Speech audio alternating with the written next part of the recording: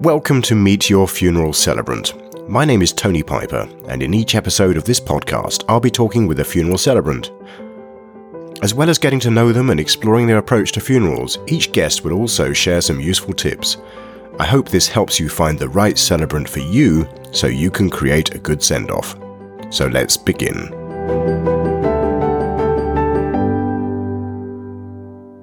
This episode, I'm delighted to be talking to Peter Ryder. Peter is based in Tunbridge Wells down in Kent, and as well as being a funeral celebrant, he is a trained actor and has appeared in numerous films, TV shows, commercials and photo shoots. Hi Peter, welcome to the podcast. Thank you very much. It's great to be talking to you, Tony. It's great to have you here. Why don't you tell us a little bit about yourself? Well, as you said, I live in Tunbridge Wells with my partner. I spend most of my life in the car. I'm either visiting families, conducting funerals or other services, so I don't really get any time for hobbies and no time off. How did you end up becoming a funeral celebrant, Peter? As you get older, you go from engagement parties to weddings, and then as you get older, you go to other people's funerals. One day I went to a religious funeral, I think it was in Worthing, but I can't remember, a few years ago, conducted by a minister of the church.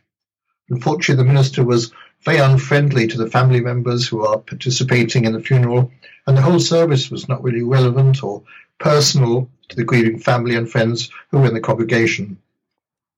There was a lot of sort of doom and gloom. I thought this was all wrong.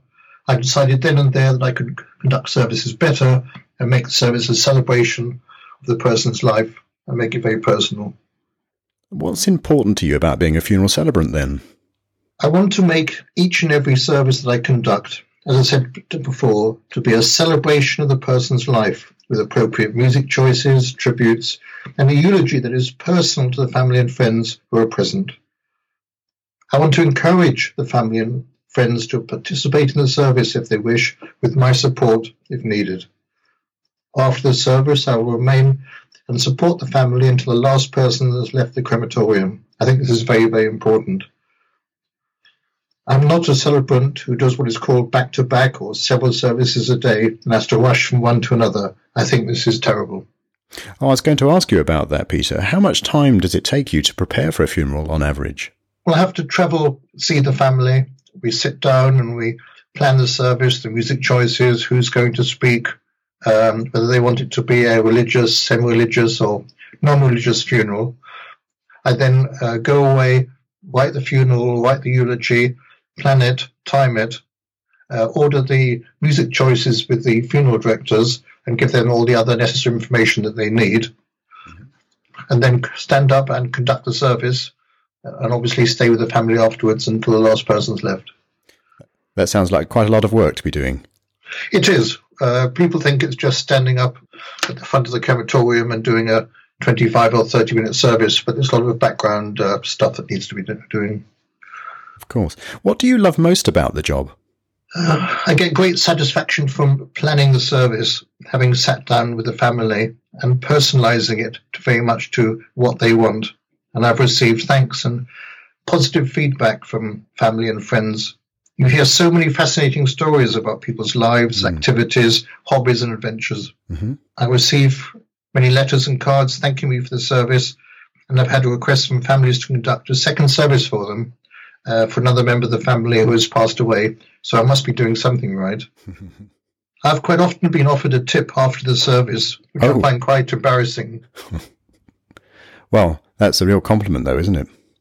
It is. I mean, I must be doing something right, but I still don't really know whether to. I always sort of try and refuse to accept it, but they feel it's what they want to do, so that's the way it is. What's your most useful skill as a funeral celebrant? I think I have two skills. First of all, I'm a good orator, and many people have said that they can hear what I'm saying even at the back of the crematorium. That's important. In some of the crematoria, the PA systems are good, and some of them are not so good.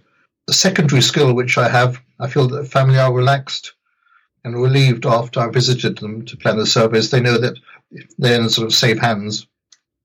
I think being a good listener is very important, also to recognise what the family is saying and what they're not saying. Right. After someone has died, there's a lot of paperwork and other matters to sort out, which the majority of people have never done before. Are you able to help with that as well? I would normally refer them back to the funeral directors, so they are sort of they can deal with all the necessary paperwork. Oh, okay. So, what makes a good funeral? I think a service which is very personal to the family and runs smoothly, and the eulogy and any family tributes are not too long. Anything more than about 2 or 3 pages, I find sometimes the congregations tend to sort of switch off or lose interest at that point. That's a really good point. How do we sum up somebody's life and say all we need to say, but keep everybody engaged? If somebody comes from a business background or they've done business presentations, then the eulogy tends to be quite long or even too long. But I try to help people and guide them as much as I can, because I also have to keep the service within the 45 minutes of the service time so the funeral directors don't get fined. Oh, yes, that's right. That's very important. What's not so important at a funeral, or what is something that people often worry about that they don't need to worry about? I think everything is important, even the small things. What I might think is irrelevant could be immensely important to the family. So every little detail is important. Tell us something about your most innovative funeral. I've done 2 recently, which I was quite proud of. Once had to conduct a funeral in a crematorium which only held 90 people, and there were 400 people in the congregation, which was a bit of a squeeze. Yes. How did you do that? In conjunction with the funeral director, we managed to get 250 people sitting and standing in the crematorium, and then the rest of the congregation were outside listening on speakers. Oh, okay. And your most challenging funeral? Every funeral is challenging, but I like a good challenge. In another funeral, the deceased was a whiskey drinker, so with the agreement of the family, after the coffin was put on the catafalque, I put a bottle of whiskey near the coffin with a whiskey glass and poured out the last drink for the deceased. Nice. Alcohol was not the cause of death, but the family really appreciated it. That's a lovely touch. So do you have one piece of advice that you have for anyone who is organising a funeral at the moment, or even planning a funeral in advance? I think that if you're writing the eulogy to read yourself, or for the celebrant to read, do not make it too long, and have only one point of contact between the family and the celebrant. Otherwise, the whole thing becomes too complicated. The eulogy should not be more than 2 pages long. Otherwise, the congregation will get restless and the service could overrun. I was going to say the final point I'd like to make is a plea to all families. Please write down what type of funeral you'd like, what music choices, whether it is religious, semi-religious or non-religious, and some notes on your life history for the eulogy. This will make the workload less at the relevant time and keep this information with your will and tell your family where the information is stored. That's a really good point, Peter. All too often when we're organising a funeral, we find ourselves trying to guess what the person who died might have appreciated or liked. And, to be able to prepare that bit in advance and at least give those that are left behind some starting points for planning a funeral sounds like a really good idea. Yeah, I find quite often that somebody is in their late 90s and they've come from a care home. All of their friends, relatives and family have passed away or are overseas. And I've got to try and write a service for that person with relatively no information. And the congregation can be maybe just somebody from the care home and a solicitor. Right. Well, that's really useful advice. Thank you very much, Peter. So it's good to plan slightly in advance. Would you say it can be problematic if somebody plans too much in advance and prepares the whole funeral and doesn't leave the bereaved any work to do or any decisions to make? Yeah, I think you've got to give the family who could be preparing and helping with the service some details, but there has to be a little bit of flexibility, right, because the venue could be a woodland burial, it could be a normal burial, it could be cremation. Right. So there has to be a little bit of flexibility.